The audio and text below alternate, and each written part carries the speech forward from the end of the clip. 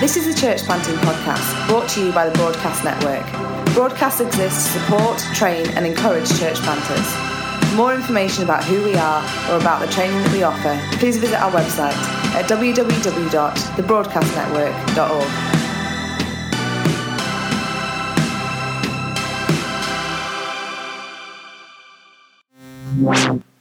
Hello there and welcome to episode 24 of the Broadcast Church Planting Podcast. Today we're going back in our archive to April 2015 and we're bringing you a hangout from our theology training stream where we had Rich Tutt teaching about the mission of God and the story of the Old Testament. You can find this full hangout, including the Q&A with Rich and the notes on everything that he had to say at www.thebroadcastnetwork.org/episode 24. So here's Rich Tutt. Built through the Old Testament can be boiled down to three elements, and I'm going to do what they mean in the Old Testament today, and then next time, as you heard, there's going to be unpacked in the New Testament context. And I would say we can sum it up as three things. God is looking to build a people for himself.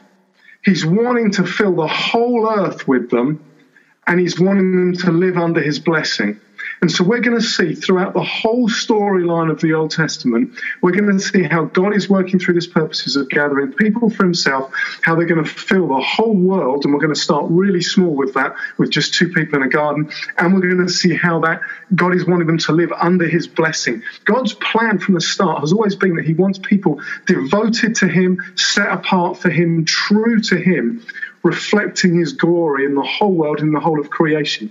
And as we go through, we'll see that that story is worked out painfully slowly.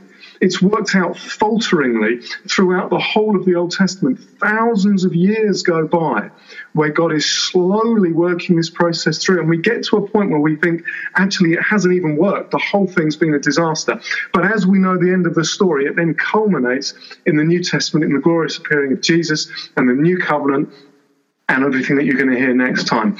The purposes of God, I think, can be likened very clearly to a steamroller in that it just takes a really, really long time to get there.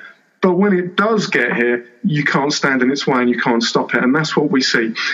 We are in the steamroller approaching stage where we stand there and through the Old Testament see slowly, painfully slowly, God's purposes working out. And then the New Testament is the real excitement when bang, it's here.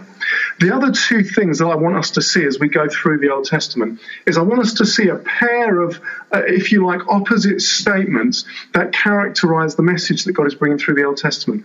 And so on the one hand, we want to see that one of the main themes of the Old Testament, as we've said, is that God wants people. God wants people for himself.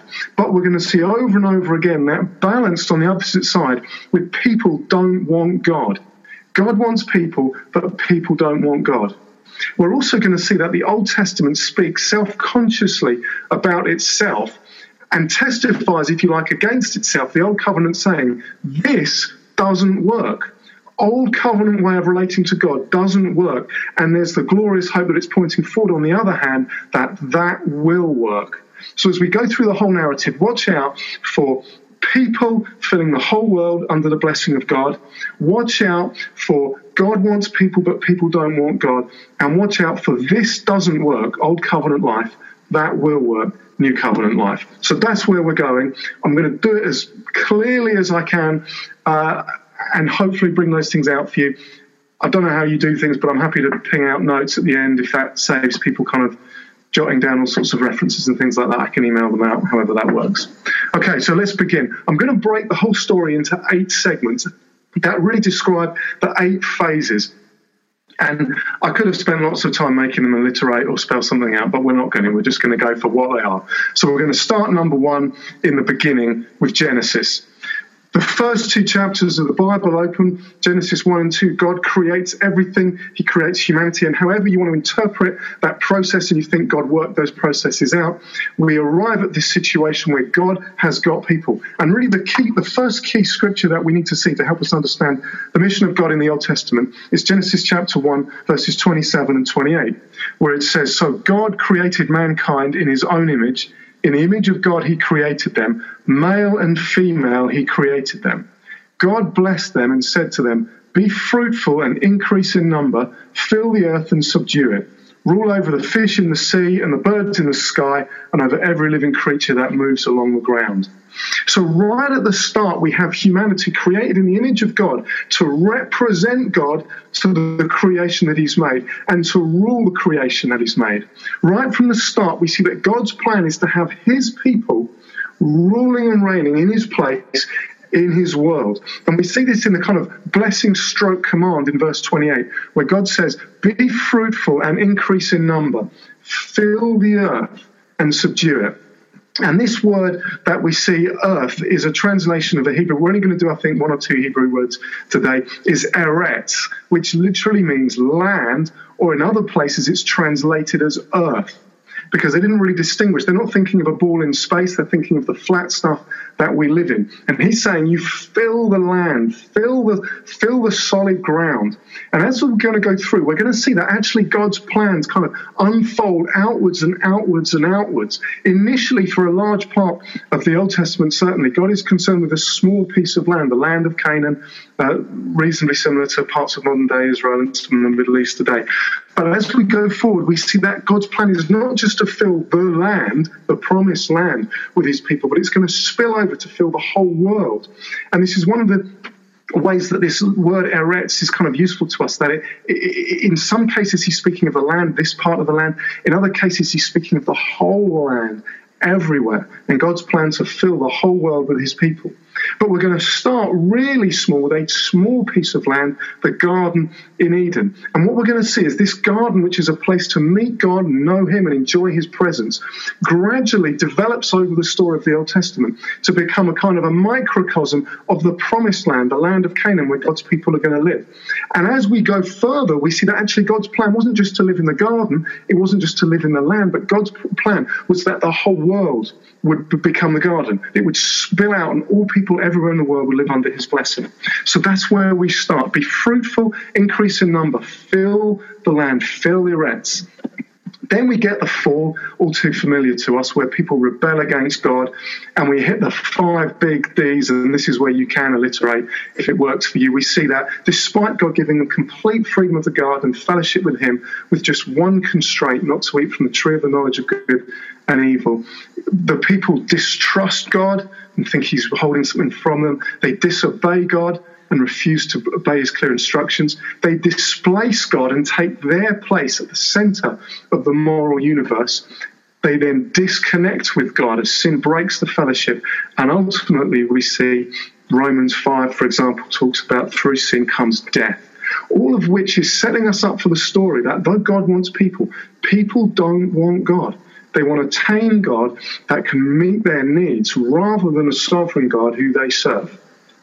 We then see in Genesis chapter 3, God brings the curse. Life becomes hard. The man and the woman are cursed in their spheres of primary influence at the time. But we get this wonderful, wonderful promise in chapter 3, verse 15. I will put enmity between you and the woman. He's speaking to the serpent, the devil now. Between you and the woman, between your offspring and hers, he will crush your head and you will strike his heel. And here's the second Hebrew word that we're going to interact with a little bit, the Hebrew word zerah, which is translated in the NIV as offspring. A literal translation will be seed. And the reason this word is going to be useful to us is in the same way that eretz carries the sense of land, but can also carry the sense of the whole earth, zerah, seed, offspring, can carry the sense of one individual offspring, or can carry the sense of all your collective offspring. And as we go through the story of the Old Testament, we see that in some cases God is speaking of collective, your offspring. In other places he's speaking of individual offspring. And at the moment, in Genesis 3:15, we don't really get the clue. What's it going to be, except we know the end of the story. That there's going to be someone who's born from a woman without a man's involvement who's going to come and destroy the works of the devil. It goes on in verses 22 to 24, and man and woman are expelled from the garden and from the presence of God and from life itself. So really, right at the start, instead of God's plan, my people fill the earth and live under my blessing, we've got a small amount of people. There seems to just to be a couple of They don't even have the land or the microcosm of the land, the garden, and they're not living under the blessing of God. They're living under the curse. The rest of the Bible, the rest of the Old Testament story is really answering the question, how do we get back into the garden? How do we get back into the presence of God and the experience of life and blessing that we get from him? Or even more accurately, I suppose, if you take it in the sense that people don't want God, how does God get us back into the garden? Because actually we run away from him and he comes looking. And we're going to see that God expands the garden out to the land and to the whole world. However, it appears to go very badly from then on. Genesis chapters 4 up to chapter 11, we see that people continue to reject God. That the whole narrative is of sinful, ungodly, rebellious people who spread out. And in chapter 6, it says they fill the Eretz. They fill the land. It's people rebelling against God. This is not what God wants. He wants a people devoted to him, living in the whole world under his blessing. And so he brings the flood to wipe out humanity. And we get the sense that this really doesn't look like the plan is working.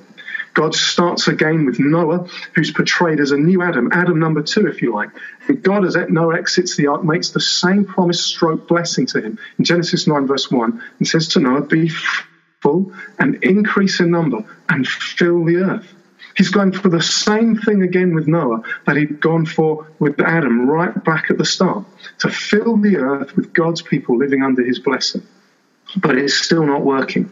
Noah gets drunk and is found naked in his tent, embarrassing himself. We then fast forward to chapter 11, and we find in Babel, the same Hebrew word translated Babylon later on in the Old Testament, that the people build a city and a tower to make a name for themselves and to avoid being scattered over the face of the earth. So people are resisting God's plans. So when we get to the end of Genesis 1 to 11, just the first little bit of the Bible, we've been teed up with this story. God wants people, but they don't want him, and it's not working. This way of relating is not working. So then around about 1800 BC, Abraham enters the scene. And Abraham, or Abram as he was called then, is a kind of Adam number 3. It's almost as if God says, right, let's try again. Let's get another person, another man who's going to start up a new line of people who can become my people and fill the whole earth living under my blessing.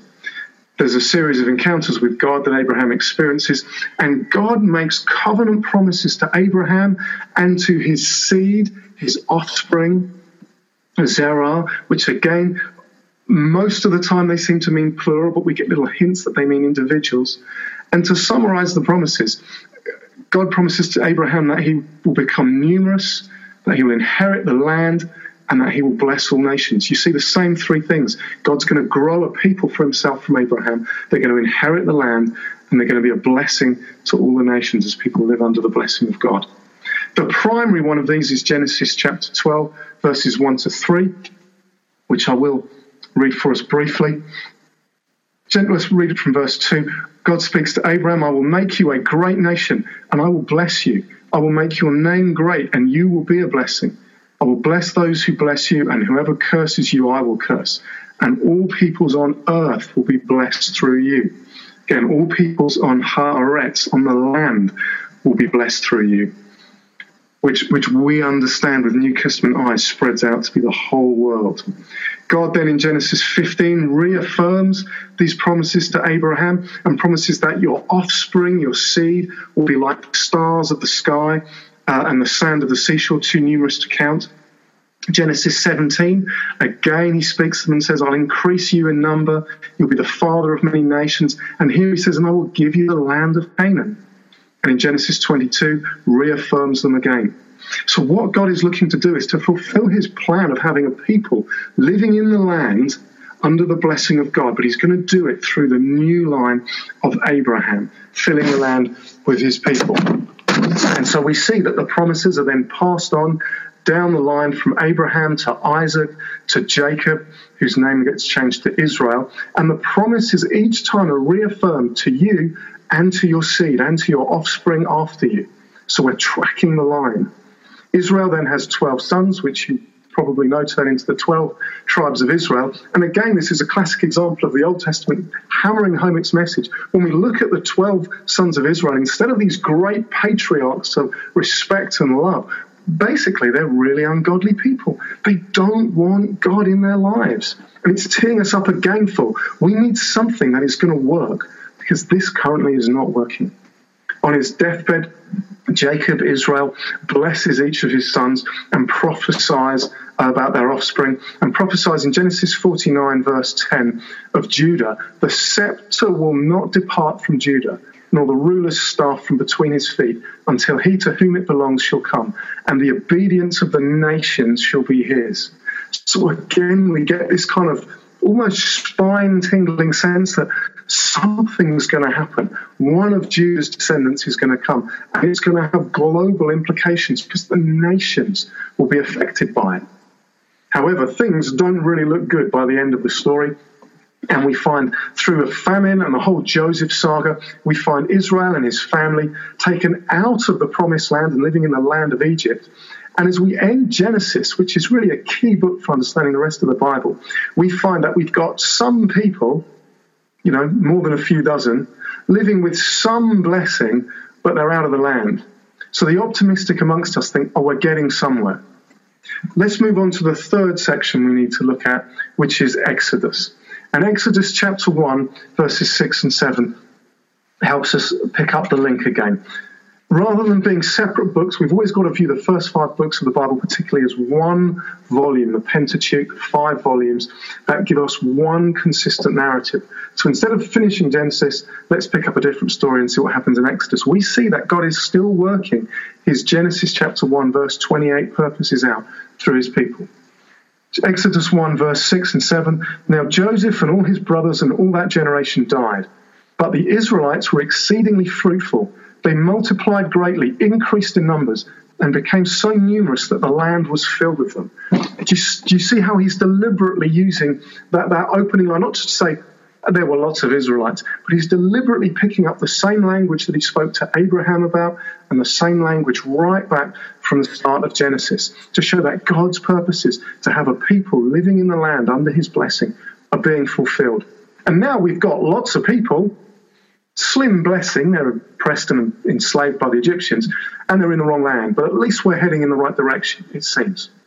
God's rescue of the people from Egypt is based on his covenant promises. Exodus chapter 2, verses 23 to 25 says that Yahweh remembers his covenant with Abraham, Isaac, and Jacob. That's the basis for his rescue. I'm still working out the purposes that I had in mind when I took hold of Abraham and his seed, his offspring. Moses is raised up to lead the people out. We have the burning bush encounter where again Yahweh speaks to Moses and emphasizes Exodus 3 verse 15. I am Yahweh, the God of your fathers, the God of Abraham. Exodus 6 verse 6 and 7. I am Yahweh. I will take you as my own people and I will be your God. Because his purpose is to take a people for himself, to put them in the land, to let them live under his blessing, and to see that spill out to the whole world. Much of the rest of the story of the Exodus hopefully is reasonably familiar to us. We have the showdown between Yahweh and the Egyptian gods, culminating in the plague on the firstborn sons in the houses of Israel, and the Passover feast where a lamb is symbolically sacrificed to spare the people of Israel. The people come out of Egypt, they're released, they're pursued, the Egyptian army is defeated in the Red Sea, and then they have 3 months of kind of wandering in the desert, which instead of being characterized by what we should think is, they must love God, they must be delighted in it, is characterized by complaining, moaning, grumbling, backbiting, and rebellion. Again, the author is hammering home to us the point, this is not working. This doesn't work. Old covenant life is not enough for us. After 3 months, they arrive at Mount Sinai, and the law is given, the 10 Commandments, and much, much more in chapters 19 to 31. And as soon as the law has come, what do we find? Chapter 32, the people are sacrificing to a golden calf. They've made an idol. This can be our God that brought us out of Israel. We see again, the author has deliberately put it here to tell us, law alone does not work. We need something better. Moses is given the instructions to build the tabernacle and explicitly says in Exodus 25 verse 8, God speaks and says, so that I might dwell among them. And the tabernacle really is a portable garden.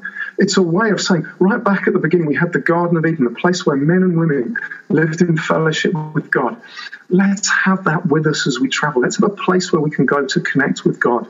And God wants to dwell in the midst of his people, not on high or far away or on mountains, but right in the midst of his people. However, the Israelites still respond with unbelief and failure. They refuse to trust God and they refuse to enter the promised land and spend 38 years futilely wandering in the desert till the whole generation has died. We then find ourselves on the plains of Moab, 4 decades after the original Exodus, with the book of Deuteronomy, which is deliberately written to round off the Pentateuch. That's why it repeats so much of what went before, because it's saying to us, let's go through this again. God made a promise that you will be my covenant people, and here's the law, and here's the way I want you to live in the land. And if you live under my covenant in the land, you will live under the blessing of God. And we get all the stuff that prosperity gospel people misunderstand about, you having abundant harvests and flocks and herds and good health and nothing going wrong. Because God's saying, look, I want you to live under my blessing. And this is how I'm going to show you what that might look a bit like under the old covenant. But even then, the message of Deuteronomy ends on a really sour note. Instead of a, hey, let's go in and take that. It ends in chapters 30 and 31, just before Moses dies, with Moses saying to the people, do you know what? You're not going to do it. I know you're not going to live God's way. I know you're going to break the covenant, and ultimately you're going to be thrown out of the land, just in exactly the same way that Adam and Eve were thrown out of the garden. But there's a time coming where God will circumcise your heart so that you will love him. And Deuteronomy closes, and the Pentateuch closes telling us this doesn't work. Old covenant isn't. We then come to section 4, the conquest, which, to be honest, is an overstated title for what Joshua achieved. Joshua's conquest, in contrast to what is often taught in Sunday school, was not a wonderful kind of invasion of the land and we just wrap it all up and isn't it wonderful? It was an initial offensive that was fairly unsuccessful if we view it in terms of what God actually asked them to do. They were called to go in and take possession of the land, to displace the people in there, and not leave anybody in the land where God was going to grow and bless his people. But what we actually find is a series of raids and incursions. 3 cities are destroyed, a few others attacked, a few other armies defeated.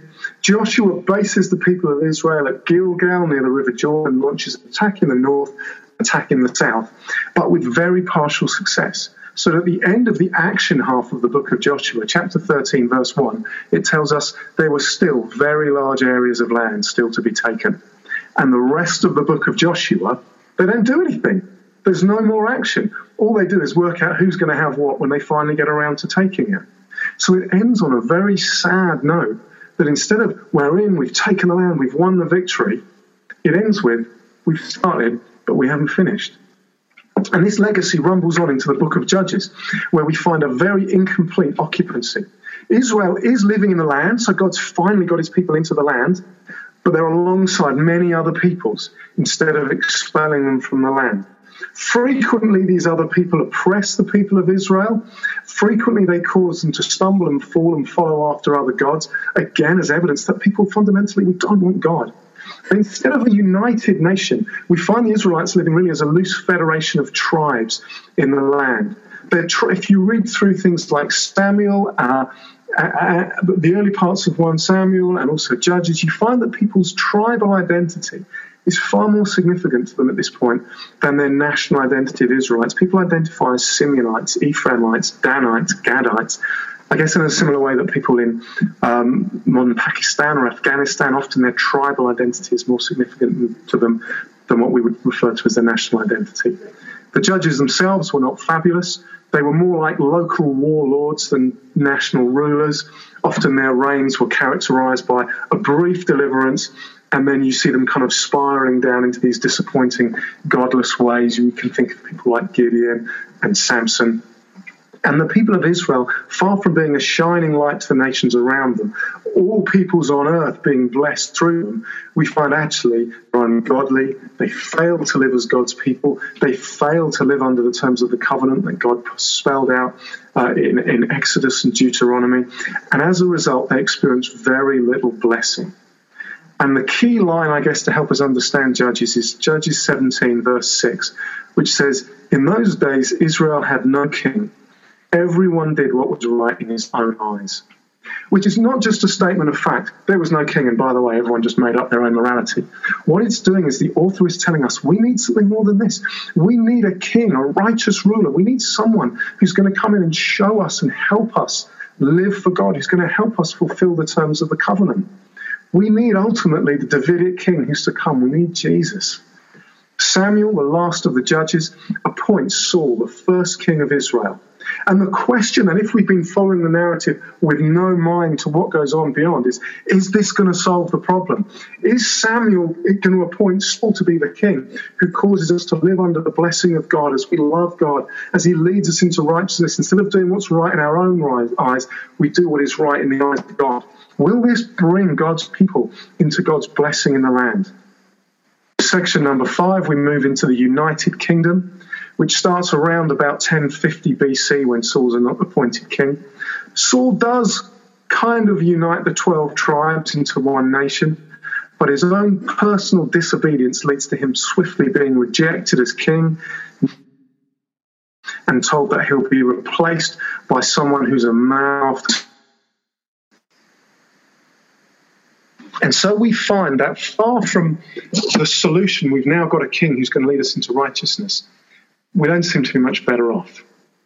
Enter onto the scene King David, the greatest king of Israel, the ruler from the tribe of Judah, perhaps that was to come. King David fully cements the nation into one kingdom instead of a loose confederation of tribes. Israel becomes a geographic and political unity under him. Jerusalem becomes the capital, and the nation finally is secure. And if we're following the narrative, we immediately ask the question, are we here? Have we got God's people living under the land, under his blessing? And it looks pretty good for a while. David is so well regarded in the Old Testament that he's the standard to which all future kings are compared. He did evil in the eyes of his Lord, unlike his father David, or he did right in the eyes of the Lord, like his father David. And we could ask the question, is this the ultimate ruler from the tribe of Judah? However, as we know, David was far from perfect. Despite his earlier successes, the later decline in his ruler and his kingship and his morality, adultery, murder, overindulgent parenting, moral failure and the decline in David's authority sowed the seeds of the later degeneration of the nation and the subsequent division into two halves. But we get this incredible promise in 2 Samuel chapter 7, verses 12 to 16, which is a slightly harder version of it than the one we get in 1 Chronicles 17. Where God speaks to David, and even though he says, you're not the one to build a temple, to build a house for me, he says this, the Lord himself declares to you that he will build a house for you. When your days are over and you rest with your ancestors, I will raise up your offspring, your seed, Zerah, it's the same concept again as we saw right back in Abraham, to succeed you, your own flesh and blood, and I will establish his kingdom. He is the one who will build a house for my name, and I will establish the throne of his kingdom forever. I will be his father, and he shall be my son. And we love it, and we know it's speaking of Jesus, the son of David to come. But it's this kind of almost confusing curveball. When he does wrong, I will punish him with a rod wielded by men, with floggings inflicted by human hands. But my love will never be taken away from him as I took it away from Saul, whom I removed from before you. Your house and your kingdom shall endure forever before me. Your throne shall be established forever. And so we have this expectation that even though David looked good, there's someone who's going to be even greater than David who's going to come, who's going to establish an eternal kingdom. And we wonder and concern ourselves sometimes about the punishment and the floggings. But that's a question that we can dig into later if necessary. Solomon, David's son, is appointed king after him. And Solomon could have been brilliant. He was gifted, wise, godly, a strong leader, internationally influential. He inherited a stable, united, secure kingdom. And really, Israel experienced a golden age of peace and prosperity living under Solomon. The temple is built, Jerusalem is strengthened and expanded, the borders reach really the full limits almost that God promised to Abraham, and the kingdom becomes rich. And in 1 Kings 4 verse 20 we get this testimony: the people of Judah and Israel were as numerous as sand on a seashore. And it rings in our hearts, and we think, this is what God's been promising. He's doing it, particularly when we go on the next verse and we read the boundaries of the land and we realize it's the land promised. This is it. This is the people living in the land under the blessing of God. Is Solomon the promised son, the fulfillment of all the promises to Abraham? Is this the eternal kingdom? No, because again, people don't want God. Solomon's fatal compromises, backsliding, idolatry and sin, produce ultimately a selfish king and a sinful nation instead of all people on earth being blessed through them. And so we become, chapter 6, the divided kingdom. This is around 930 BC. Solomon dies, leaving what should have been an incredible legacy to build upon. Let's go out from here and be a light to the Gentiles and bless the whole world, all nations of the earth. But instead, Solomon's sin and hard-heartedness towards God has infected his son. Rehoboam becomes the king, but provokes the split of the nation with his crass and heavy-handed handling of the people. They come to him and say, we need a break. This has been so hard under Solomon. We've achieved a lot, but we need a break. But thanks to some wise advice from his mates rather than the old counselors, he says to them, listen, my father scourged you with whips, I'll scourge you with scorpions. You think it was tough under Solomon? I'm even tougher. And as a result, Jeroboam rebels with the 10 northern tribes and creates a separate kingdom in the north. This kingdom, from here on in, is usually referred to as Israel, sometimes referred to by its capital city, Samaria, or one of the dominant tribes as Ephraim.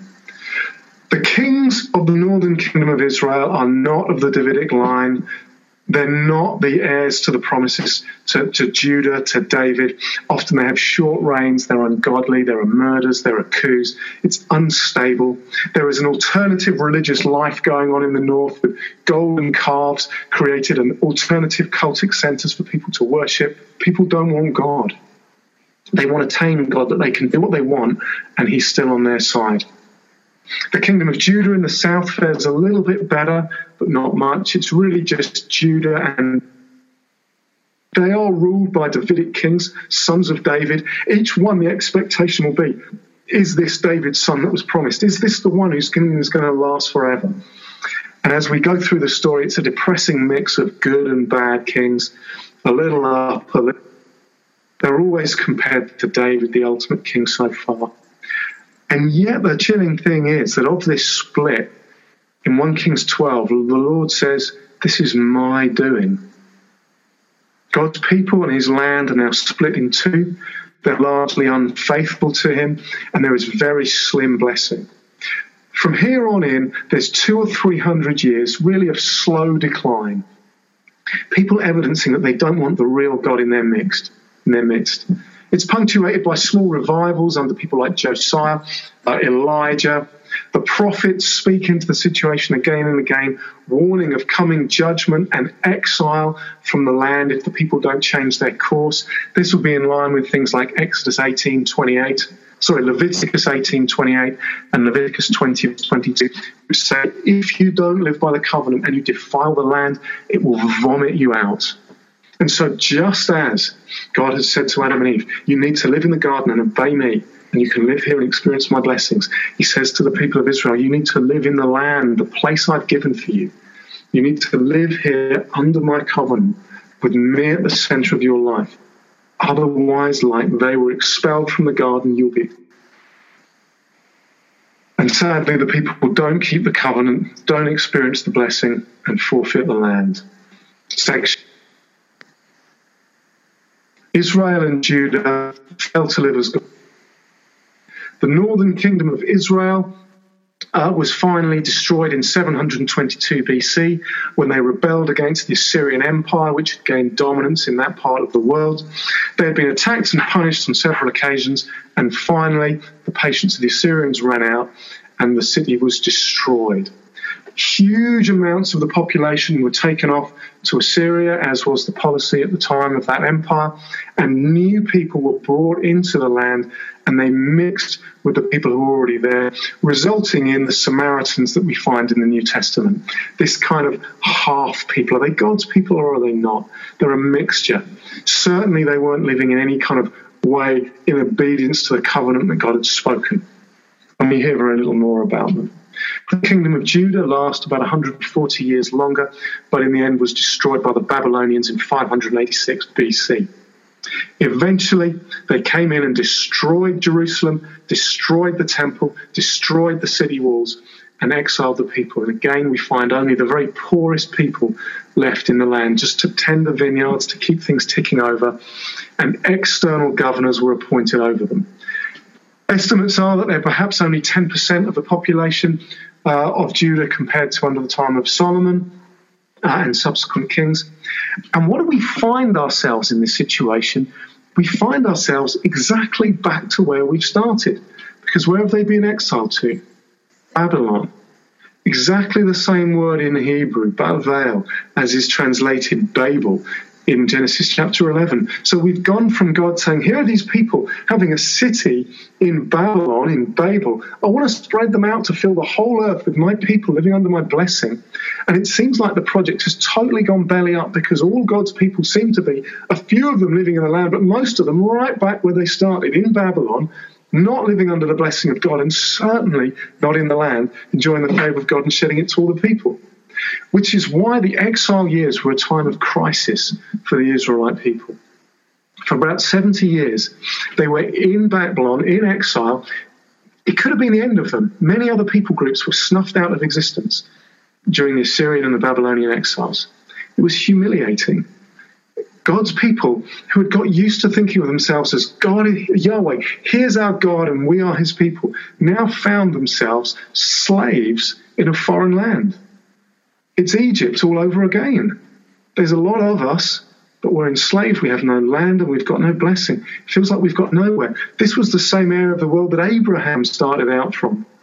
And yet we're back here again. And of course, there's a theological crisis. Does the covenant still exist?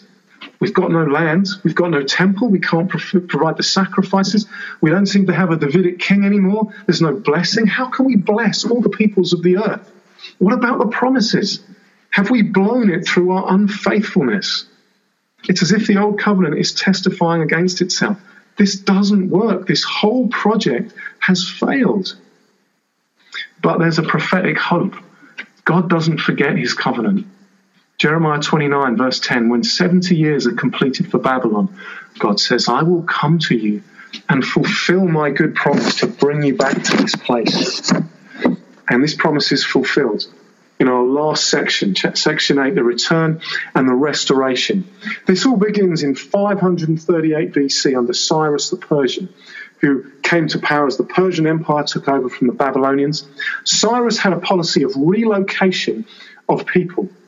And we have something called the Cyrus Cylinder, which they found a documentary record of this produced by the Persians at the time. Cyrus's policy was, instead of having these people living and cluttering up my capital and my lands, I'm going to send the people and their gods back to their lands. And I'm actually going to fund them to go back to their lands, as prophesied by Isaiah, generations before Cyrus was even born. And the people of Israel are caught up in this. We have 3 waves of returnees over a period of about 100 years. Phase 1, Zerubbabel, goes back. We read about this in Ezra chapters 1 to 6. As the Corner and the temple is completed, rebuilt in 515 BC. So the people are kind of back in the land, but it's all a bit disappointing. We find people looking at the temple thinking, it doesn't really seem as good as the old one. We don't really seem to be experiencing the blessing of God. Phase 2 of the return from exile is under Ezra. 80 years later, we read about this in Ezra chapters 7 to 10. And Ezra conducts spiritual reforms. He breaks off the kind of practice of intermarrying with the people of the land, reinstates the law the concept of we live as God's covenant people, separate from the people around us. This is what we need to do. This is the lesson we learn from exile, that if we're going to live as God's people in God's land under God's blessing, we need to live his way. And phase 3 of the return from exile is identified with Nehemiah. Unsurprisingly, in the book of Nehemiah, about 10 years later, Nehemiah re-energizes Ezra's work, which has begun to flag, and redefends Jerusalem as a secure city, reinstitutes the sacrifices. And so as the Old Testament kind of draws to an end, we have some people in the land, but many of them have stayed in Babylon, and some are even in Egypt at this time. Some people in part of the land experiencing a small blessing. Their hearts haven't changed. It testifies against itself that this doesn't work. And there's a general mood of disappointment. People are asking, is this it? Is this the eternal kingdom? Where's the splendor? Where's the glory? Where's the blessing? Haggai chapter 2 verse 9 said the glory of the present house, speaking of the new temple, will exceed the glory of the former house. I think the Israelites looking at it would be shrugging and saying, really? How is this the whole world living under the blessing of God? How does this fulfill the promises made in things like Psalm 22? All the ends of the earth will remember and turn to the Lord, and all the families of the nations will bow down before him. For dominion belongs to the Lord, and he rules over the nations. How does this fulfill Isaiah 2 verse 2? In the last days, the mountain of the Lord's temple will be established as the highest of the mountains. It will be exalted above the hills, and all nations will stream to it. How is this Isaiah 49 verse 6? It's too small a thing to restore Judah. How is this Isaiah 52? He'll sprinkle many nations. How is this Habakkuk 2:14? The earth will be filled with the knowledge of the glory of the Lord as the waters cover the sea. How is this Zechariah 2 verse 11? Many nations will be joined to the Lord in that day. How is this Jeremiah 31? Where God says he'll solve the problem of our sinful hearts. And I will be their God, and they will be my people, and I'll write my law in their hearts. And so the Old Testament ends, and we have 400 years of silence, during which the people ask, has God forgotten us? Will he ever fulfill his promises? And then finally, without spoiling the story, because you know, we get Jesus, the seed of the woman, the one offspring, the one seed of the woman born. We get Jesus, the one seed of Abraham, whom all the promises condense in and are going to be expanded to the nations. And we get Jesus, the Lion of the tribe of Judah, the ruler whose scepter is going to be in his hand, and he'll rule the nations with an iron scepter and dash them to pieces like pottery. We get the Son of David, whose God's going to build a house for, and whose throne's going to endure forever, and who, although he never did wrong, was punished with the rods and afflictions of men. We get Jesus, the perfect Israel, who came up out of Egypt and lived under the covenant and pleased God in everything. We get Jesus, the last Adam, who, in contrast to all the other Adams that God has given us, never failed, never gave up, never disobeyed God, never broke fellowship with God. We get Jesus, who changes the hearts of Jew and Gentile so that people want God. And we find the land extended so it bursts out of the confines given to Abraham and fills the whole earth. And we find, as Ephesians 1 verse 3 says, we get every spiritual blessing in Christ. We suddenly see that the whole Old Testament is building up to this point where that didn't work, but this will work. God will have a people who fill the whole world living under his blessing in Christ. Well, we hope you enjoyed what Rich had to say, and remember that full notes on all of the content of the Hangout plus a Q&A with Rich can be found at www.thebroadcastnetwork.org/episode 24.